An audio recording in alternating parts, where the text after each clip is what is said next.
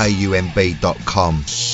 But anyway, I wanted to basically talk about the acid test. Obviously, this is your new book, which covers your career, your time at West Ham, which seems a lot longer than the 6 or 7 years that you were there for. You seem to cram so much in during that period.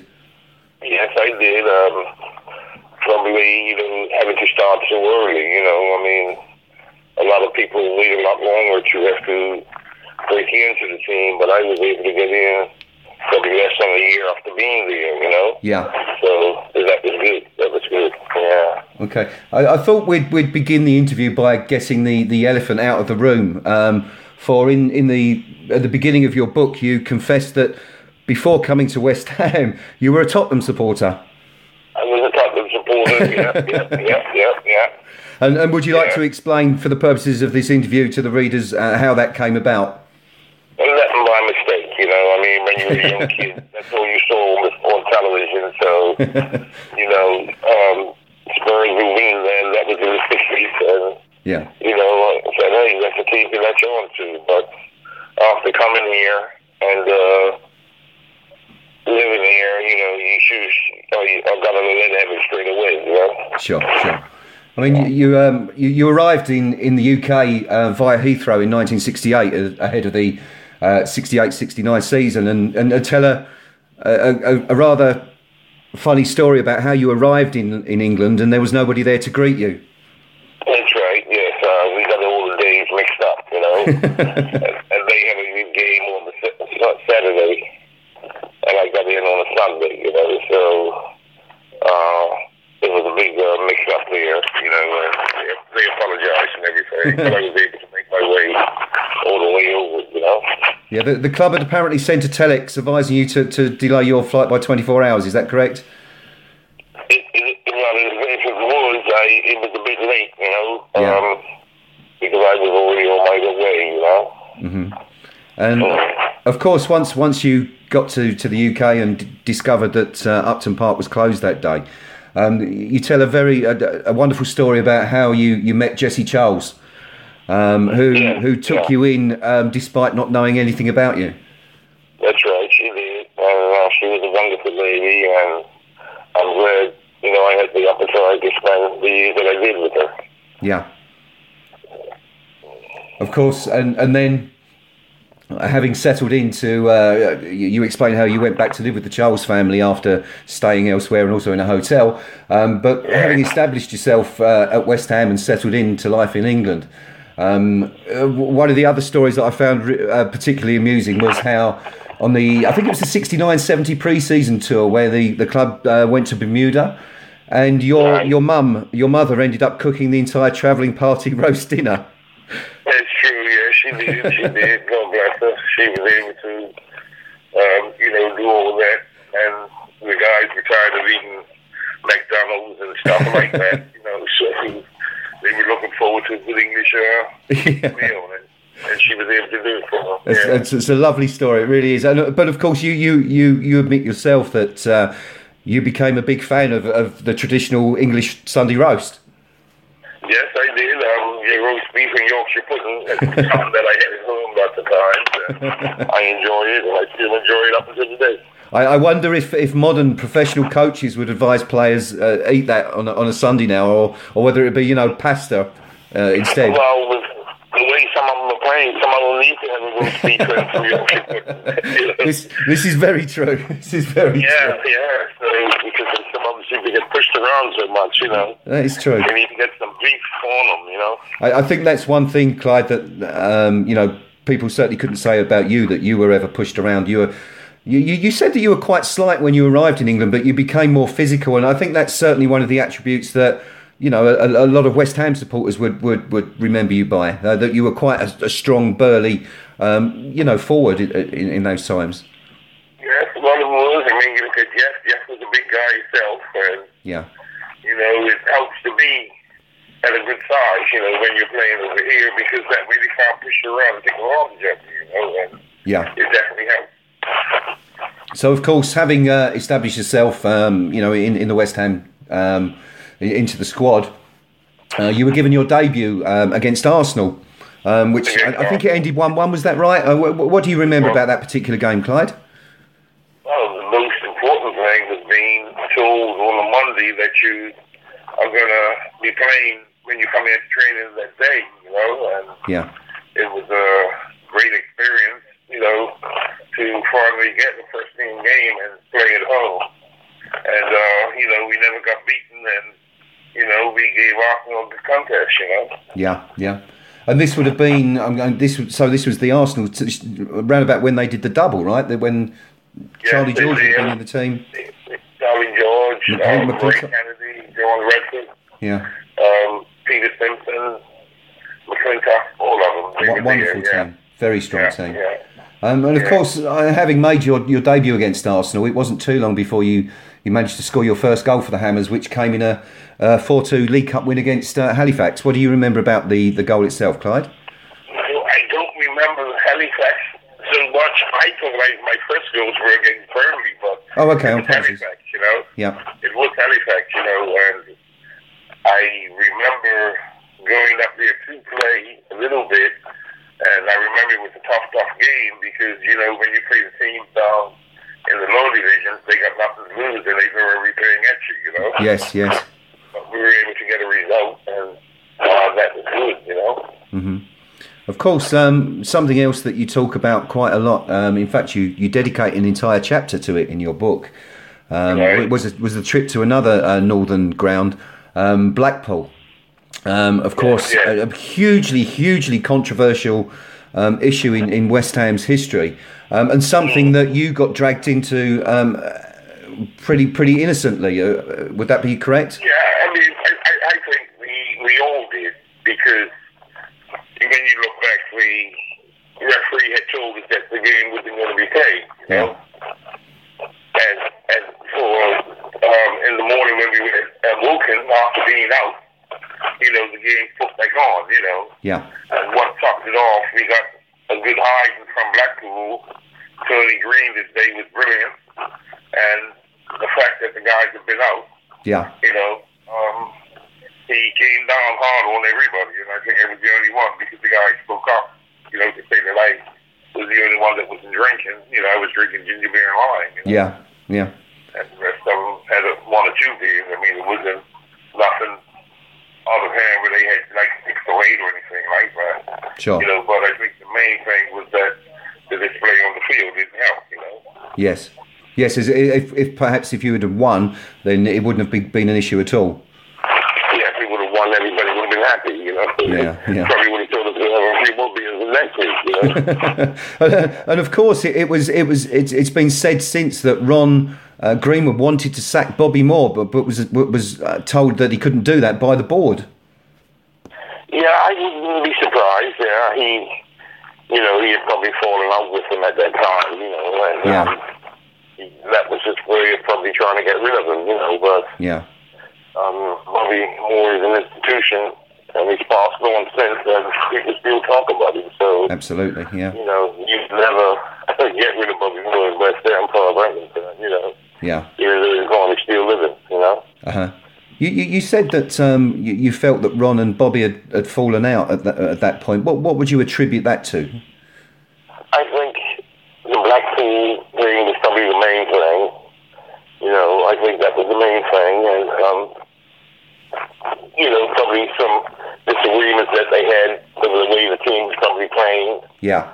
And you know, because at times we took a lot of chances, you know, and sure. Just when we probably should have been sitting back and just wait. You know, we would go and attack, and when you look, you know, the bottom will come out sometimes. You know, and that's what probably happened at times to make that relationship break up. You know. Yeah, and of course it was never the same for Bobby again, and he left 3 years later. And I think you again, in going back to the acid test, you talk about how even though you didn't play in the game, it was very strange watching Bobby represent Fulham in the 1975 Cup final.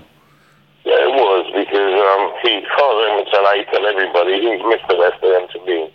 Yeah. You know, and whenever you talk about West Ham, Bobby's name, for me, is up there first in the light, you know.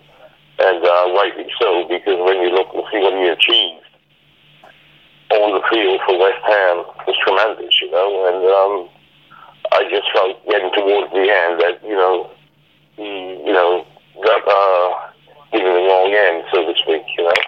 Sure.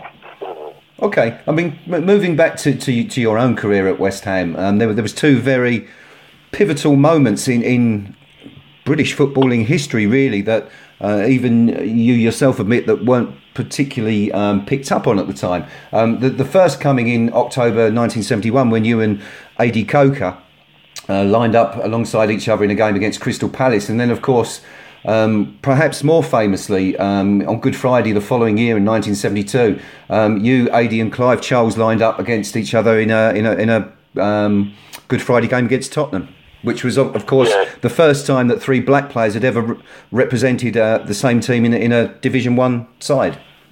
Yes, that was true. And the most important thing about it was that the way the team played, because the aggregated of the team that time was about 19 years old. Yeah.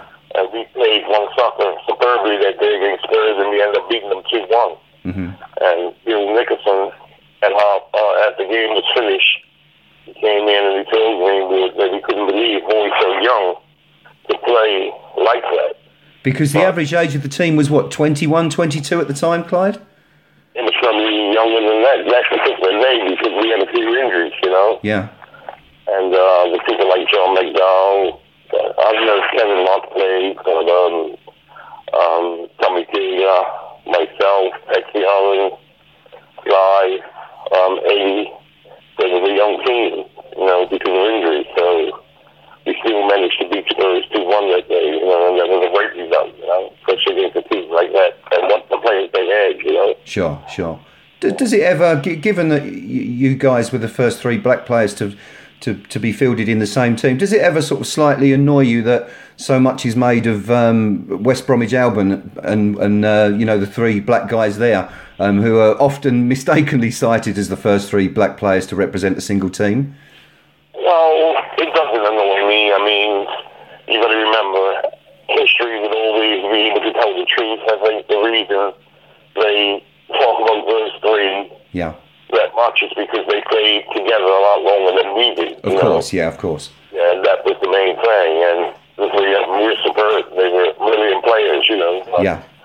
The three of us could play as well. I mean, Clyde was a great left back, and Eddie was a great little striker, you know. It's just that unfortunate England never really got a chance to really see him because he left to go to the States early, you know. Okay. I mean, there were during that period, the early 1970s, there was some. Of course, this was back in the day when cup ties just went on with replays. There was no, you know, one replay and that was it, and then it's penalties. It was replay after replay after replay, and one of the most famous cup episodes that West Ham, I think, have ever been involved in their history came in 1972. I think it was the 72 season against Stoke, when, of course, Bobby Moore ended up in goal, saving a penalty. I think they asked you to go in goal as well, didn't they, at some point? But you wanted to stay out and score. What's your recollection of those games? And you know, do you think that it's a good thing or a bad thing that we no longer have continuous replays like that? You know, I mean, it was a great game. We played a great team, Stoke. You know, and it was unfortunate that Bobby Ferguson got injured, because I think if he hadn't got injured, you know, with Bobby on the team, I think he probably would have won. You know, but it wasn't to be, and, you know, you have to accept it and, you know, just go on. You know, we were all disappointed at the time because we wanted to win. And we probably, you know, just had the good penalty save by Gordon Banks in the second game. I mean, if we won that game, if we would have scored that, we were going to Wembley, you know. But it wasn't to be, and it goes down in history as being probably one of the best League Cup semi-finals of all time, you know, because we went 3 or 4 games, And do you think that that it's a shame that the format has now been scrapped, and that, you know, we no longer have replays until the game's decided, and, you know, penalties instead? Do you think that's sad in a way?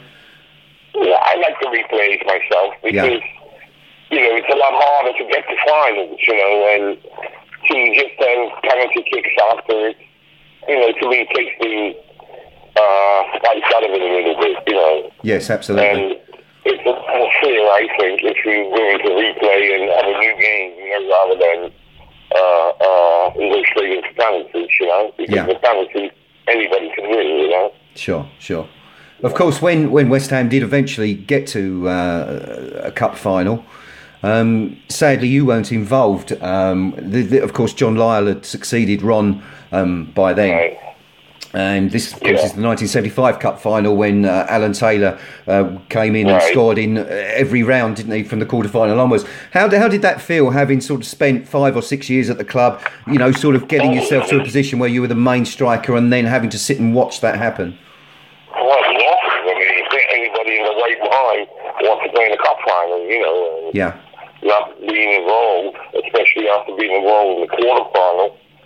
With myself and Betsy Holland, we're in position more or less for the same place, And Betsy scored in the quarterfinal. Mm-hmm. As a matter of fact, I made the goal for Betsy.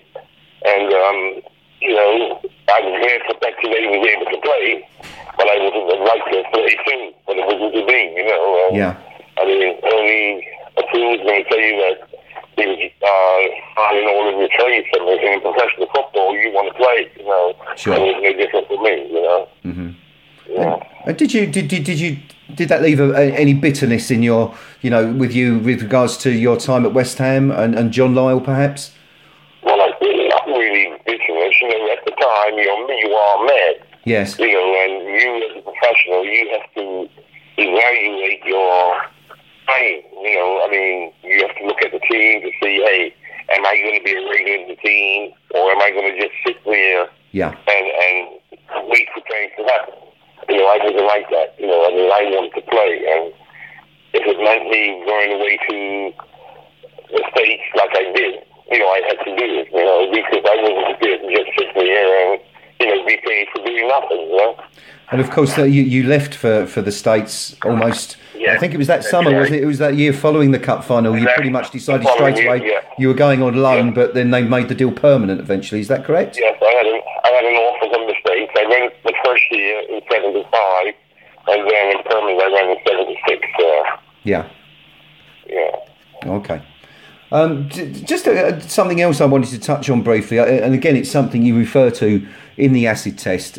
Billy Bonds, obviously by that time, had become captain at the club and went on to have a huge influence at West Ham over the next 20 years. Again, one of the most controversial incidents of that period relates to the Ted McDougall incident. Now, we know that Ted was brought in from Manchester United, but Bobby and Ted didn't see eye to eye, and this sort of came to a head. Was it during a training session? I think it came to a head again at Leeds one day. Yeah. And,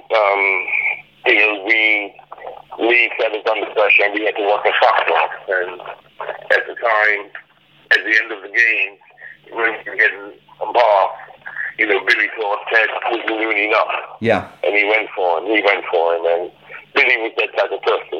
He was a great guy. I mean, I love Billy to death, but if you cut him short, he's going to let you know, Sure.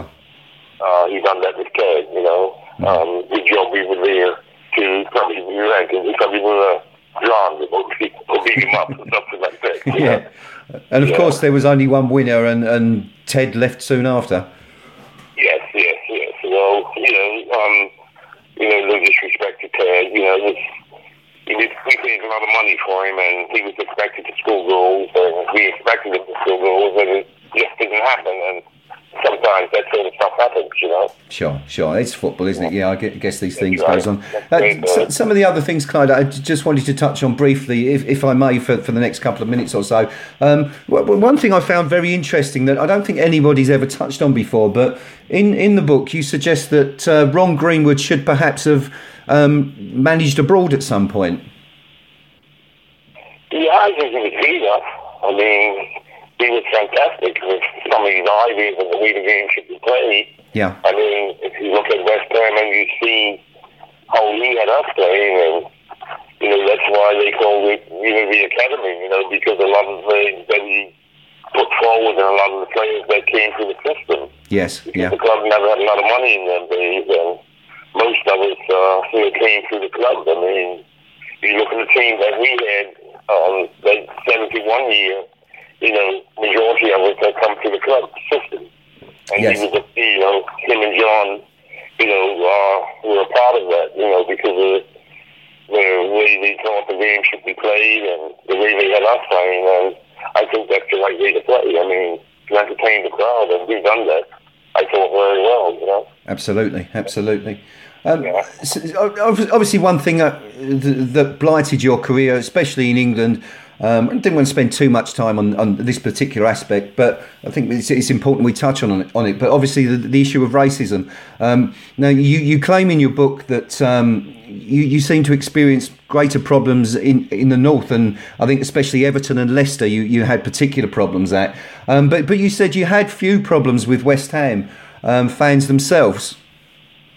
Yeah, I didn't notice the West Ham fans giving me grief or anything like that.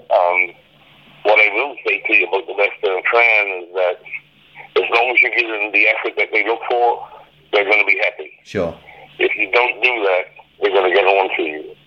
And all of us at some time and some point in our life, the West Ham fans have given us a stick. I see that to Trevor, it's happened to Harry, it's happened to Frank, everybody. Yes. But you've got to be coming forward and see that at least you're trying. Uh-huh. And I thought I gave my best at all times and tried. And people certainly appreciated that, yeah. The fans certainly did. And I learned that from Billy Bunch, because that's what he done. I think also what I found particularly what stood out in your book was that you said that you felt that you were kind of a trailblazer in some way for the generations that would come after you in terms of being a black player in the UK. Well, I think so more now than I probably did before, because when you listen to the black players talk, or if I speak to them, a lot of them are grateful for what I have done for them in the game, and that's a nice compliment to have, Sure. Yeah. In terms of sort of things have obviously improved hugely in the UK, but again, as you mentioned in the book, it's perhaps not the case elsewhere. Around the globe. You mentioned that East Europe, there's still major issues there. How do you feel about the FIFA holding the World Cup in Russia in 2018? Well, if you look and see the way they've been acting, the Russians, in the world affairs here recently, it might not be such a good thing, with all the doping with their athletes and stuff like that. And just the way some of the teams treat players of color when they've been there to play, that's not the treat the FIFA will have to come to grips with, because, that, to me, that's not a place to go and let the players play and experience that, because you're going to have players from all different backgrounds and all different colors going to Russia, Yeah. And just that people are able to behave themselves in the right manner, Sure. And of course, again, you're very critical of FIFA as an organisation, and especially Jack Warner, who I think you describe as a crook and one of the most self-serving and corrupt officials in the game's history. Yeah. To me, the game should never allow people like that to be involved, because the game is about the players. The players make the game, not the directors, Yeah. When you have people that are going to be taking money and using it for their own course, and not putting it into the game to help the players, that's a no-no to me. As I said, the players should always come first, and not those sort of people, because most of them probably never even played the game, just in it.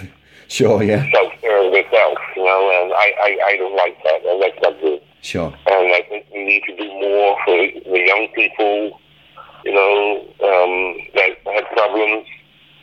Football can do stuff like that and touchdowns. Mm-hmm. I mean, if you look and see what's going on in the world right now, in a place like Aleppo and Yemen, those poor kids never asked to come into the world. Sure. It's our duty as human beings and people to be able to do something for those people, and football can touch so many different avenues and ways of life. And there's tons of money in football today. And it wouldn't hurt FIFA to put games on so them kids could be looked after in a better fashion. Yeah. Okay. You also, in talking about children and the next generation of footballers, you're also quite critical of players like Diego Costa, who you feel set a bad example. Well, to me, I see in the paper now he's supposed to be a new person, because he's supposed to be behaving himself. But I think players have to understand that when you have them out and you're doing it in the wrong manner, young people are watching you. Yeah. So if they see you do it, they're going to think to themselves, if Diego Costa can do it, I can do it too. That doesn't work that way. Yeah. So you as a human being, if you're going to play professional sport, you have to carry yourself a certain way. Sure. And it's very important because whether you like it or not, you are a role model for somebody, and they're going to like you. That neatly brings me back on to my final question, if I may ask you one more, Clyde, which regards Bobby Moore, of course, who, as you mentioned throughout your book, as a great friend and a teammate. But you say that in your book it would be a good idea if he was given a posthumous knighthood for his services to football.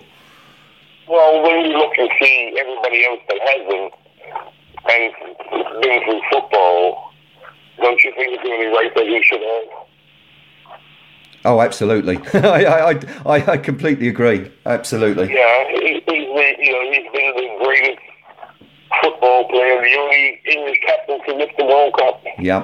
I mean, that alone. We got people that haven't done nowhere near that, and they've got courage, Yes. So, in my eyes, he would always be Sir Bobby Moore, and it's only writing and fitting that the powers to be is in that title because he deserves it. As well as Bobby and Ron Greenwood and John Lyall at West Ham, one other individual you mentioned as being a lifelong friend, and obviously someone we lost fairly recently at the club, is Ernie Gregory, who spent more. Yeah. I think Ernie was at the club for 51 years, more than anybody else in its history. How close were you and Ernie during your time there? He done tremendous things with me, got you to believe in yourself. He would take you aside and work with you afterwards if you needed shooting practice and stuff like that. So when you get a person like Ernie, you are humbly pleased with him because, they done so much for you and meant so much. And we always made sure that we gave 100% when we played in the reserves. He was just a great individual, and a person that, the club would definitely miss, because he is an unbelievable person.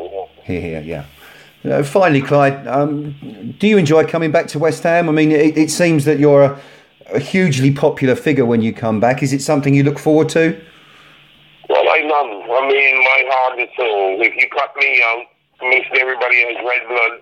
My blood is clearer than blue. That's what I believe. I believe it, and I love the area. I love the people. And what I really love about the people at the West Ham, they're plain, simple people, and they appreciate you as long as you do the right thing, and I would always be indebted to this area, and it would always be my second home, Well, that's lovely to hear, Clyde. And on behalf of all the West Ham fans that have, watched you over the years and continue to watch the videos of you scoring goals in the 70s, can I just say thank you? Thank you very much, and I only wish I could do it now because it looks like we need it. We could certainly do with you and Jeff up front right now, that's for sure. Right. Thank you very much, and all the people in West Ham, and as you say, I will forever be because that's where my heart is. Oh, that's lovely. Well, thank you very much for your time, Clyde, and I hope you enjoy the rest of your trip in the UK, and hopefully we'll speak again soon in the future sometime. I hope so, and have a good Christmas, eh? I will do, you too. Thank you, my friend. Okay, mate. Goodbye now, bye-bye. Bye-bye.